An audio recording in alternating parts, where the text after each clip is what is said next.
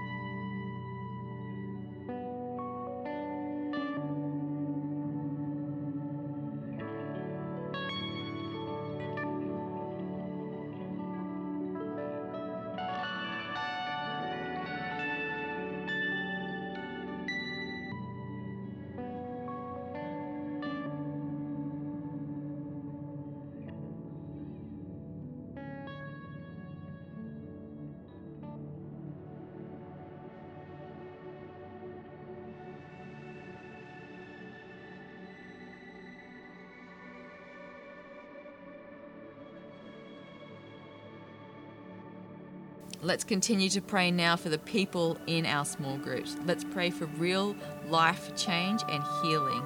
Titus 3 verses 5 to 7. He saved us, not because of the righteous things we've done, but because of his mercy. He saved us through the washing of rebirth and the renewal of the Holy Spirit, whom he poured out on us generously through Christ Jesus our Saviour, so that having been justified by his grace, we might become heirs, having the hope of eternal life. What an amazing scripture to pray over people in our small groups. Let's believe that for them right now.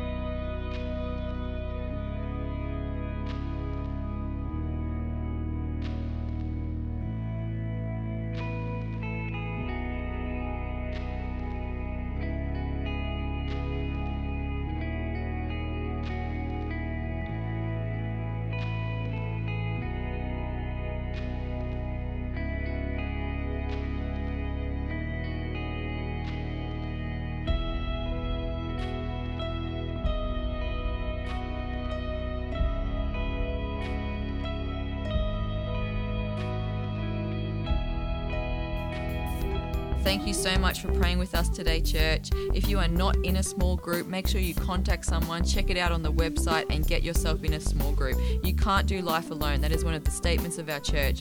So let's get involved, get in a small group. I'm in one. I'm loving it. It's been a great 2 weeks. And keep praying for our small groups, for the leaders and people in our small group, that there would be compassion and real lives changed. Thank you so much for joining us. I'll catch you again tomorrow on the podcast.